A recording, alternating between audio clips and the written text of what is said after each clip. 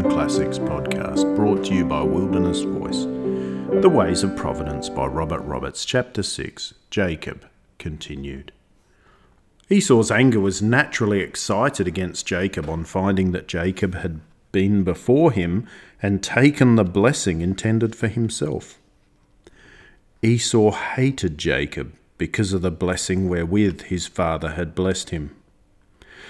And Esau showed his character as a man of ungovernable natural impulse by vowing to kill Jacob as soon as his father should be out of the way. This led to a new chapter in Jacob's history. Rebekah heard of Esau's menacing words, and knowing from Esau's character that her son Jacob was really in danger, she proposed to Jacob that he should take refuge for a while with his uncle in Padan Aram, till Esau's anger should subside. She had another object in this proposal. Esau, at 40 years of age, had married 2 Hittite women who were a grief of mind to both Isaac and Rebekah. Genesis 26:35. Why were they a grief of mind? Because, partaking of the character of the surrounding population, they would be women without discretion, having no inclination for wisdom, no interest in God, in his purposes or his will, no taste for anything beyond the passing pleasures and enjoyments of the hour. Their idolatrous proclivities would be a comparatively passive element in the obnoxiousness which Isaac and Rebekah experienced in their daily contact, for idolatry, as a sincere though mistaken exercise of the worshipping faculty, is respectable compared with the insipidity and foolery of a vacant mind. They would probably be handsome women enough. You do not find a natural man of the Esau type fancying any other sort. There would have been no harm in the beauty if the beauty had been linked with divine wisdom, and there is no other true wisdom. Such a combination is rare. The wives of Abraham, Isaac, and Jacob were, however, instances of it, as we incidentally glean from the narrative, Genesis 12:11, 26:7, 29:17. It's much more common to find beauty alone, or what is worse, in combination with a foolish mind. A fair countenance in such a case is a trap, a deception. Solomon's comparison of beauty in such a case is a jewel of gold in a swine's snout. Nevertheless, it is all-powerful with the natural man. The glitter of the jewel fascinates him. He has no eyes to discern the nature of the animal that wears it. Even the sons of God are in danger. It was a potent cause of the corruption that ended in the flood. The sons of God saw the daughters of men that they were fair, and they took them wives of all they chose, or fancied. In this they did wrong. Esau had committed the same wrong to the grief not only of Rebekah, but of Isaac, who had a partiality for him.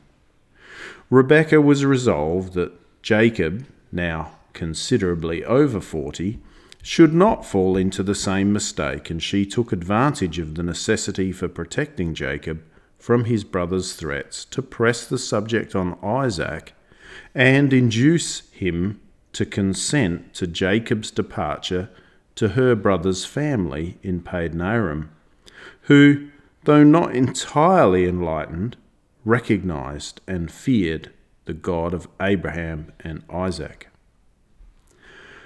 Isaac, not difficult to persuade, adopted Rebekah's views and called Jacob and said, "Arise, go to Padan Aram, to the house of Bethuel, thy mother's father, and take thee there a wife from thence, of the daughters of Laban, thy mother's brother. And God Almighty bless thee, and make thee fruitful, and multiply thee, that thou mayst be a multitude of people.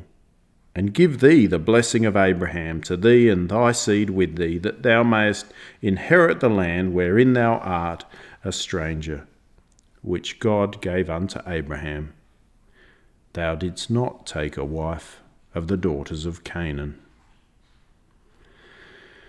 Thus was the anger of an evil brother, excited by one operation of providence, made use of as another operation of providence, to divert the steps of Jacob into a channel favourable to the purpose of God with him and conducive to the development of well-being. There is nothing on the face of the transaction to indicate a divine guidance, but the sequel and Jacob's subsequent allusions to his course show it, whence we have the conclusion that God may be guiding our steps, not only in the midst of it, but by the very means of circumstances that in themselves appear evil. A good wife is from the Lord, so Solomon says, and so Jacob's steps are guided to the precious gift. Esau's action on his brother's departure is worthy of passing notice, as illustrative of the natural man's way of looking at the subject. When Esau saw that Isaac had sent Jacob to Padan Aram to take a wife from thence, and that the daughters of Canaan pleased not Isaac his father, then went Esau unto Ishmael, and took unto the wives which he had, Mahalath, the daughter of Ishmael, Abraham's son. Esau thought Isaac's objection to his Canaanitish wives was on the score of their not being blood relations. It did not occur to him that spiritual incompatibility was the stumbling block. This was a thing he could not understand, for on many points it's true that the natural man receiveth not the things of the Spirit of God. He thought to put straight a spiritually caused family hitch by resort to a natural remedy. He married a daughter of Ishmael, his father's brother, to soothe the irritation caused to his father by the daughters of Canaan. It might have occurred to him that if blood relations were all that Isaac desired in the wives of his sons, Jacob would have been sent to Ishmael near for a wife instead of to the house of Laban, far off. The daughters of Ishmael, the wild man, were as bad as the daughters of the land. In Esau's estimation, they were as good and perhaps better, and from a merely natural point of view, probably Esau was right. But the other point of view remains. Favour is deceitful, and beauty is vain. But a woman that feareth the Lord, she shall be praised. Proverbs 31:30. This sort of woman is not appreciated by the Ishmaels and the Esau's. To the Jacobs she is all-important, and sometimes they are sent by curious ways of providence to the places they are found. Jacob went on his journey. As he slept at a place afterward called Bethel, the Lord appeared to him in a dream, and for the first time extended to him the promises that had been made to Abraham and Isaac, in which Ishmael and Esau were not permitted to share. The promise of the possession of the land wherein he was a stranger, of a multitudinous seed, and of the blessedness of universal man in unspecified futurity through him and his seed. In this he was associated with Abraham and Isaac as one of the fathers with whom the leading covenant of promise was established as the basis of all human hope in subsequent generations. But it is with the assurance personal to himself and appertaining to the days of his pilgrimage that we have this connection to deal. The assurance was this: Behold, I am with thee, and will keep thee in all places whither thou goest, and I will bring thee again into this land, for I will not leave thee until I have done that which I have spoken to thee of. The right way to look at the history of Jacob is to look at it in the light of this promise. By reading it in this way, we get illustrations of the operations of divine providence in the life of a man, such as we can feel there is no mistake about. It's not like the loose allusions to providence we hear around us, which may be altogether beside the mark. Hundreds of things are ascribed to providence with which providence has nothing to do. Not so in the case of Jacob. Here we have the intimation that God was with Jacob and kept him in all places whither he went. We have, therefore, a capital case to study. Human views of such things would lead us to expect in Jacob's case a life of unmixed prosperity, no hitches, no clouds, nothing to endure, nothing of which a man should say, "All these things are against me." If God is with a man and keeps him, how can anything go wrong? So man might reason. It would only be so far right. It is true that as regards ultimate results, a God-kept man will suffer no evil, will attain perfect blessedness, but the very process by which God causes a man to reach both results may involve unpleasant and apparently untoward experiences. Let us follow Jacob after his departure from Bethel and learn that a God-favoured and God-kept man is not a man who suffers no evil, feels no anxiety, and resorts to no expedients. The modern notion is as unlike the reality as the clerical St. Paul is unlike the beloved brother Paul of Peter's allusion. We do not propose a minute biography, but just a glance at some of the incidents. Guided to the house of Laban, Rebekah's brother, and brought at once into contact with the wife prepared for him, he enters into a contract of service with Laban. His business is to look after Laban's flocks. God is with him. But is the work a continual pleasure on that account? Listen to Jacob. "In the day the drought consumed me, and the frost by night, and my sleep departed from mine eyes. Ye who suffer the rigours of hard work, remember Jacob. Do not think that God forsakes you because you feel the hardness of the way. In everything consider the end. Your suffering may be needful to hedge your way to the kingdom of God, or prepare you for the exaltation that is to come. Resign yourselves to the will of God and hope in him in all thy ways. You may yet see your deepest trouble was your best experience." God was with Jacob, and he led him to the house of his relations. But did he thus give him a kind and considerate and just master?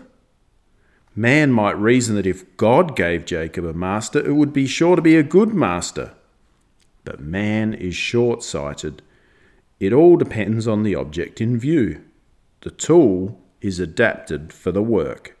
A saw to cut the wood that is to make for a fence for dangerous place over which children might fall is not necessarily an instrument of torture, but the children do not always understand, and the sight of the saw makes them shudder. Though God was with Jacob, Jacob's master was of the character thus sketched by Jacob. "This 20 years have I been with thee, that which was torn of beasts." What? God with Jacob, and allow wild beasts to molest the flocks he was tending? Yes. "Of my hand didst thou require it, whether stolen by day or stolen by night. Thou hast changed my wages 10 times. That is, to Jacob's disadvantage. Jacob's wages consisted of a certain sort among the increase of cattle, and when that sort agreed upon became numerous, Laban appointed another sort that he thought would be fewer. Except the God of my father, the God of Abraham, and the fear of Isaac had been with me, surely thou hadst sent me away now empty. God hath seen my affliction and the labour of my hands." Who would have expected affliction in the case of a man whom God accompanied and protected? So it was, and so it has always been in measure and for good, even in the case of the Son of his love, who, though he were a son, yet learned he obedience by the things he suffered. Whom the Lord loveth, he chasteneth. It is no sign that a man is deserted of God that he falls into trouble. All depends upon the nature and effect of trouble and the attitude of the man. It is no sign that a man is favoured of God that he prospers like a green bay tree. It all depends upon how the prosperity is employed and what the man's mental state may be.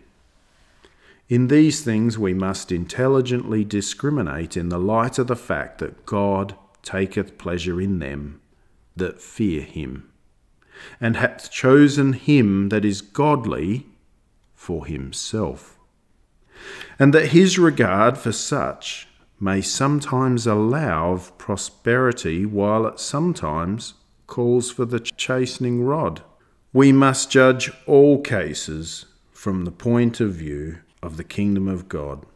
If we are guided there, no adversity is too bitter that may have prepared us, no exaltation too high that has not spoiled us. Adversity may be bitter to the point of destructiveness. Prosperity also may be uplifting to our ruin. God can poise both and judge when they are safe or necessary for such as walk before him in well-pleasing. Our part is to commit our way to him in well-doing, forgetting not in any state of circumstances that at present we are strangers in the earth with him, and stewards for him of whatever favour may come to our hands. In a certain crisis of his affairs, Jacob stole away unawares from Laban the Syrian, taking with him all that he had. Laban pursued after and overtook him.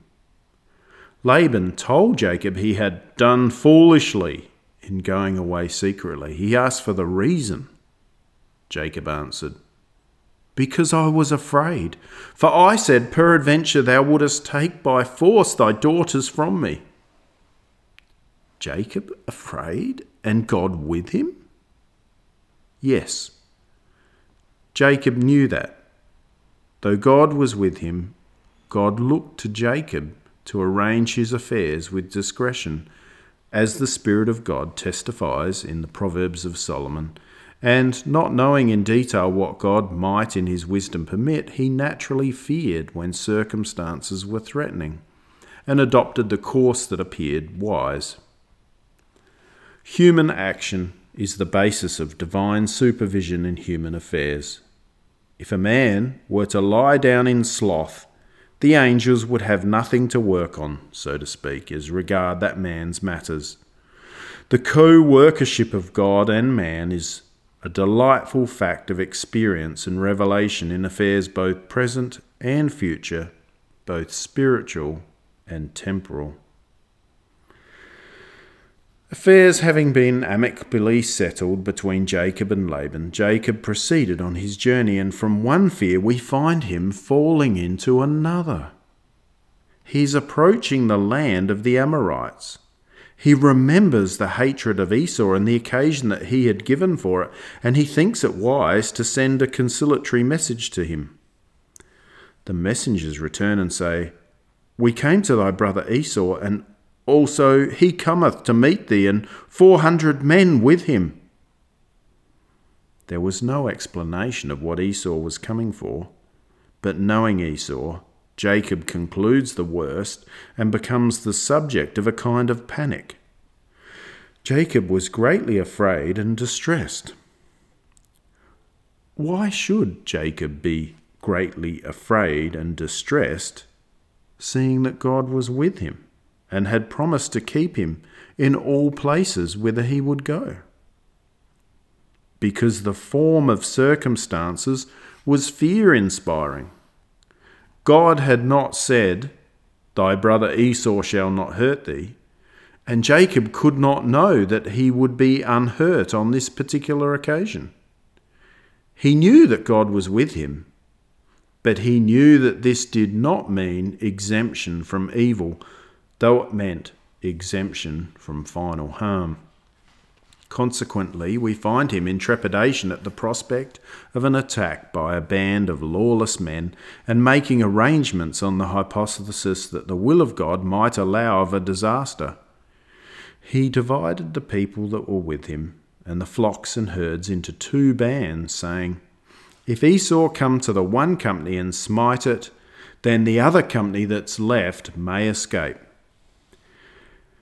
Having made the best arrangements he could think of, he prays, O God of my father Abraham, and God of my father Isaac, the Lord which saidst unto me, Return unto thy country and to thy kindred, and I will do well with thee.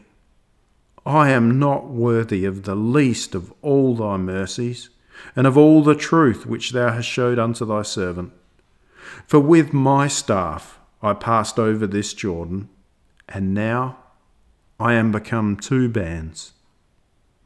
Deliver me, I pray thee, from the hand of my brother, from the hand of Esau, for I fear him, lest he will come and smite me and the mother with the children. And thou saidst, I will surely do thee good, and make thy seed as the sand of the sea, which cannot be numbered for multitude. Genesis 32, verse 9 to 12. Here we have a visible conflict in Jacob's mind. The fear that Esau will do him evil struggles with the belief that such an event would be inconsistent with God's own promises to him. He pleads those promises, acknowledges their fulfillment thus far, confesses his unworthiness, throws himself upon God in prayer, and then proceeds to take further precautions. He makes up a series of presents for Esau of the various animals composing his flocks. He sends on the present droves before him one by one, with a friendly message in the mouth of each drover. His object, he then explains, I will appease him with the present that goeth before me, and afterwards I will see his face. Peradventure he will accept of me. Why should Jacob resort to such measures if he left the matter to God? Why not trust to the mollifying effect of God's action on the mind of Esau? Well, because Jacob, while committing the matter to God, recognized the duty of doing his best to bring about the result he desired. And if the steps of those who thus commit their way to him are directed, may we not conclude that Jacob was moved to take the measures which were needful to avert the impending danger? The result justifies the thought. For Esau, whatever his original intentions may have been, was entirely propitiated by the friendly arrangements of his brother, and the meeting was a meeting of friendship instead of hostility. God has conferred upon man the godlike gift of independent volition, alias free will, within the boundary imposed by surrounding conditions. This limited independence of will is the basis of all God's dealings with man. Consequently, providence is a complex and interesting operation which manipulates circumstances and so acts through, without setting aside, the natural action of the unconstrained human will. If the objects aimed at were to be accomplished on mechanical principles, the operation would be more direct and briefer, but vastly less interesting and effective in every way. It would exclude faith on the part of those for whom it's conducted, which of itself would be a fatal flaw. For it is a truth in many relations that without faith it is impossible to please God. The incidents in Jacob's life, like the rest of the scriptures, were written for our instruction. He was an heir to the kingdom, well-pleasing to God. Consequently, we have no fear in accepting his constructions of providence. We shall not err, if like him, while trusting to God's guidance and cooperation, we humbly and prayerfully resort to the best arrangements our wisdoms can suggest, always taking care that none of our arrangements are forbidden. For if we are disobedient in the means we employ, we cannot expect the divine approbation and blessing. We find it necessary to devote yet another chapter to the case of Jacob.